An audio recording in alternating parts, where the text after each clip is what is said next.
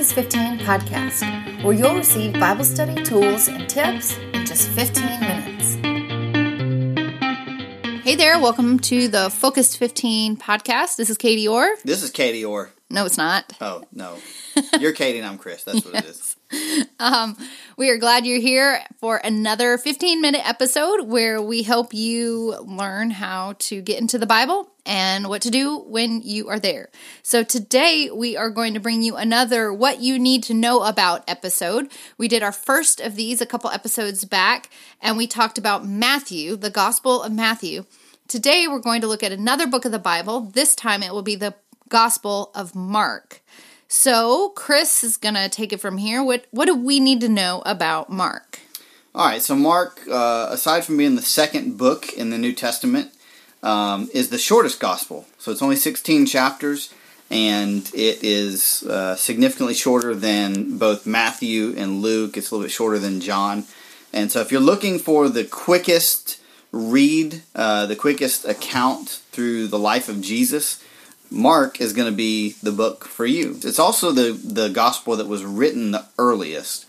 So the date that Mark writes the gospel is somewhere in the mid to late 50s, and so it's that's not 1950s. Not 1950s. No, not actual like, 50s. Not like Mayberry and the Andy Griffith Show. Of course, that may have been the 60s, set in the 50s. I don't know. Yeah. 50 AD.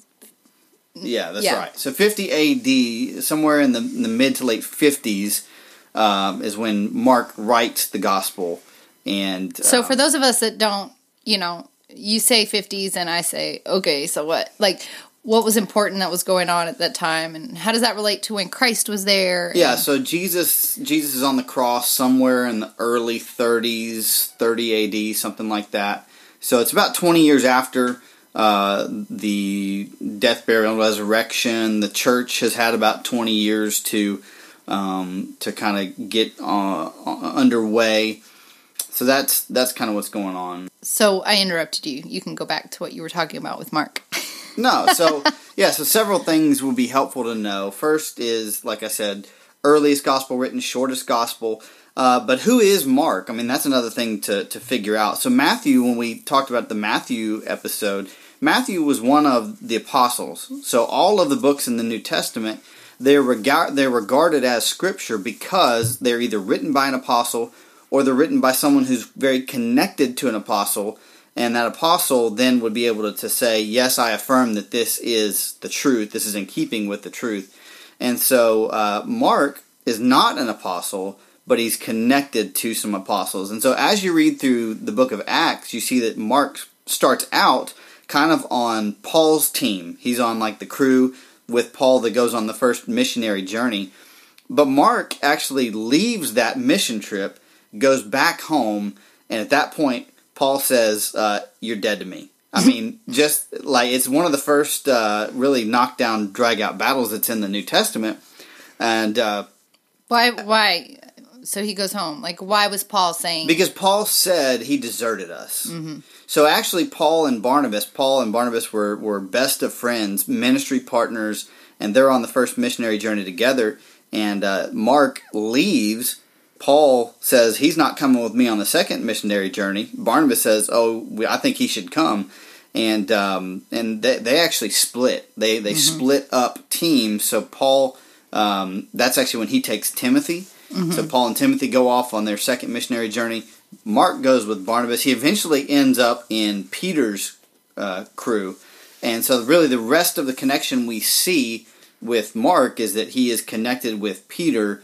In fact, a lot of what we see in the Gospel of Mark is we can tell that Peter's had a great influence on the work because you see a lot of detail about Peter's life.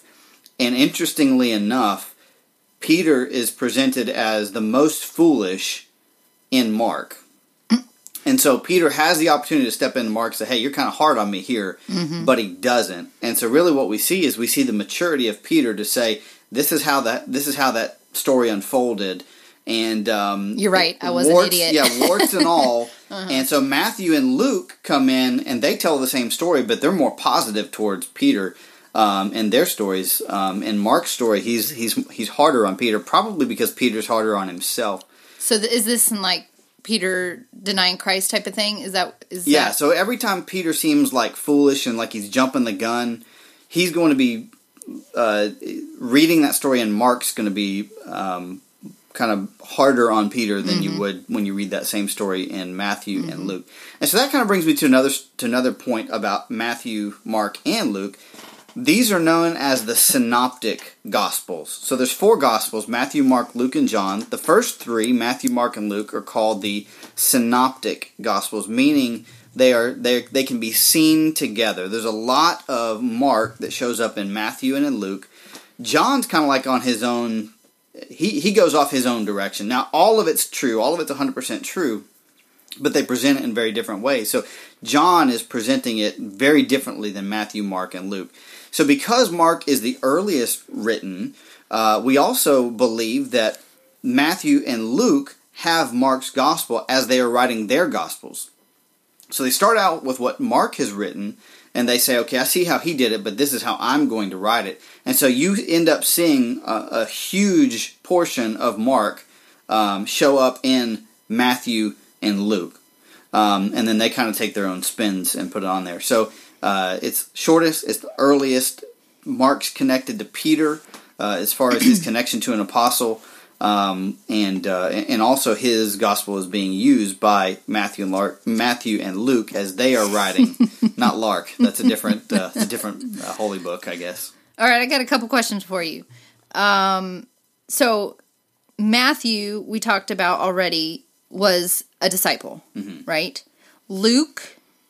So Luke is not an apostle. Luke is connected to Paul. In fact, we'll get into that. Okay, so Luke's not really in the scene until after Christ. Correct. Okay, because when you were saying that, I was like, I wonder if because Matthew and Luke were closer to Jesus, they had more to fill in the blanks with than Mark, since Mark was younger. There are reasons why those texts are longer, but that's not the reason for Luke. But that might be part of it for Matthew, because he saw a lot of that firsthand, so he had more details to give. He had more dots to connect. I mean, just think about it. Like, if you've ever had more than one pastor at your church preach, or more than one person at your church preach, sometimes there are pastors that they can say something very succinctly and very precisely, and you know exactly what they say. And there's other pastors that just by nature, just by the way that they tell stories, more long-winded, just takes them longer to say the same thing. And it's not that one is better than the other, but they are suited to each of their personalities. And so I would say it's probably a little bit more like that with Mark and Matthew. So Mark doesn't include any birth stories, for instance. So none of the birth accounts of Jesus, Mark doesn't get into that. So by Matthew starting out with a genealogy that Mark doesn't touch, and starting out with a birth account of Jesus that Mark doesn't touch, things like that are added in that are going to make it longer. So Mark is like a quick, down and dirty, this is what Jesus' life was, get in, get out, and move on. That's kind of his writing style. So you're probably going to get into this, because the 3 main things that we want to try to hit with each of these studies are the author, which we covered, the audience, and the aim. Why were they writing? Who were they writing to? And who was it that wrote it? So we figured out that it's Mark. Does his audience have anything to do with why it's so short? Not necessarily. In fact, if he was actually writing to a different audience, it could have been even shorter. So Matthew is he's writing it to an audience that is primarily Jewish, which we talked about in the last episode. That's right. And which is why the genealogy is so important. In the Matthew episode. What did I say? Yeah, the last episode. Yes, the Matthew episode. That's why that genealogy was so important, because he's trying to prove that Jesus is the Messiah. Yeah, and that he's the rightful king of Israel. Yeah. So Matthew's writing to a Jewish audience. Mark, however, is writing to an audience that's unfamiliar with Jewish customs. So Mark is actually going in, he's giving us a little bit of a explainer on some of these Jewish customs. And so because he does that, he's not able to assume that the audience is just going to understand what he says when he starts talking about these things. And so it actually could have been even shorter. But I would say that's probably Mark, being the earliest gospel writer, doesn't have anything to compare it to either. And so what's his purpose? He's trying to write an account of Jesus' life. And so he has the opportunity to do that, and no one else has ever done that before. And the rest of the gospel writers, they're able to look at Mark and they're able to say, okay, I see how he said it. There's some other angles I want to approach. There's some other things that we didn't get to say. In fact, even John's going to go on later on to say, in my gospel, and John, he's very particular in how he arranges his gospel. But even at the end of his gospel, he says, I couldn't put all the stuff that Jesus said into my book because all the books in the world couldn't contain what he said.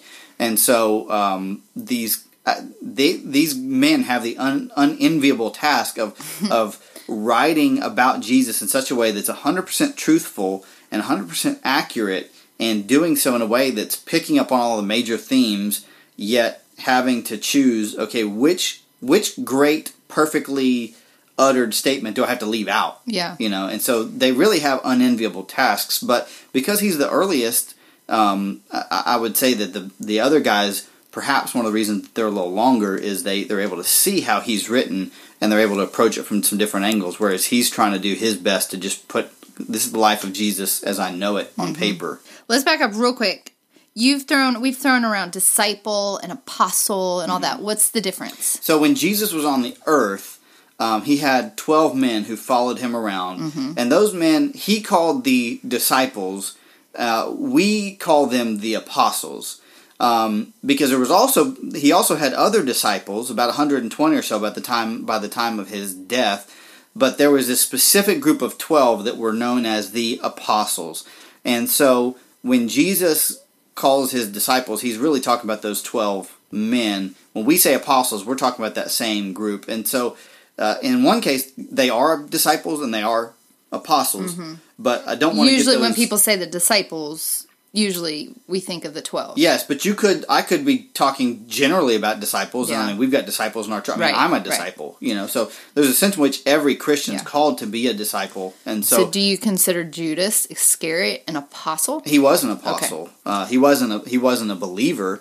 And so he actually loses that office, and that office is replaced by Matthias in Acts chapter 1. And so really the only men we ever see called apostles in the New Testament are those 12 men, including so is Matthias considered an apostle? Judas gets swapped out from Matthias, and then Paul gets grafted onto that group because of his special connection to Jesus and the way that he was converted and the outsized role that he played in the early church. But beyond that, I don't believe there's more apostles. Now, you might be from a faith tradition that has men in your denomination that are called apostles, but the faith tradition that I'm in, and really the kind of the way I see it, that apostolic office ended with Paul and the rest of the original 11, or the rest of the 12. Well, it's helpful, and I brought that up because I think it's helpful that when we talk about the Bible and we're talking about apostle or what, I don't think a lot of people, when they hear apostle, automatically know what that means. Yeah. So, whereas if you said disciple, and so really we're using them interchangeably. A lot of people use them interchangeably. So I'm glad you brought up the difference of those. All right, so now let's have a little bit of fun. So if you're listening to the podcast right now and you have a snake in your hand, go ahead and raise your hand. A snake. Oh. Yeah. If you have a snake in your hand, go ahead and raise your hand. No. Okay, now you have a snake's head even with your eyeball. What? Yeah, so not a lot. There are some parts of Christianity in America specifically where snake handling is a part of their worship practice. And you say, where on earth did they get that idea? Oh, because the apostles were able to do that. No, because they get it from Mark. So the very end of Mark's gospel, chapter 16, verses 9 through 20, there's a section in there where these stories are not recounted in any other gospel except for Mark, and he starts talking about some things that Jesus does. And the very last thing that he recorded Jesus saying is that people that believe in him, after they come to faith, will be able to cast out demons, will be able to handle snakes, will be able to drink poison, and it's not going to hurt them. And so there are some people that have taken that to say, I'm going to go ahead and do those things. And so one of the things that's interesting to note about that passage, particularly Mark 16, 9 through 20, is that perhaps in your Bible, as you open it up, your translation will say something to the effect of the earliest manuscripts didn't include this passage.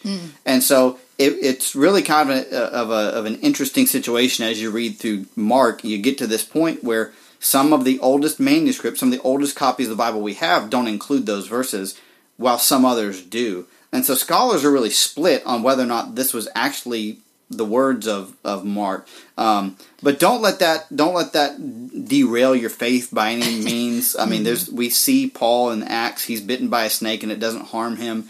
So that's not to say go out and start handling snakes and drinking toxins. But there are some things in Mark that first of all they kind of make you raise your eyebrows. But don't worry, you're not the first person to ever struggle with that. Scholars are still struggling with those things. Well, thanks for joining us, and I hope you'll join us next time for the next Focus 15 episode. Have a great day. Thanks for listening to this week's episode. If you've enjoyed these tips, share it with a friend. To learn more about Chris and Katie and the Focused 15 ministry, go to focused15.com. Have a great week.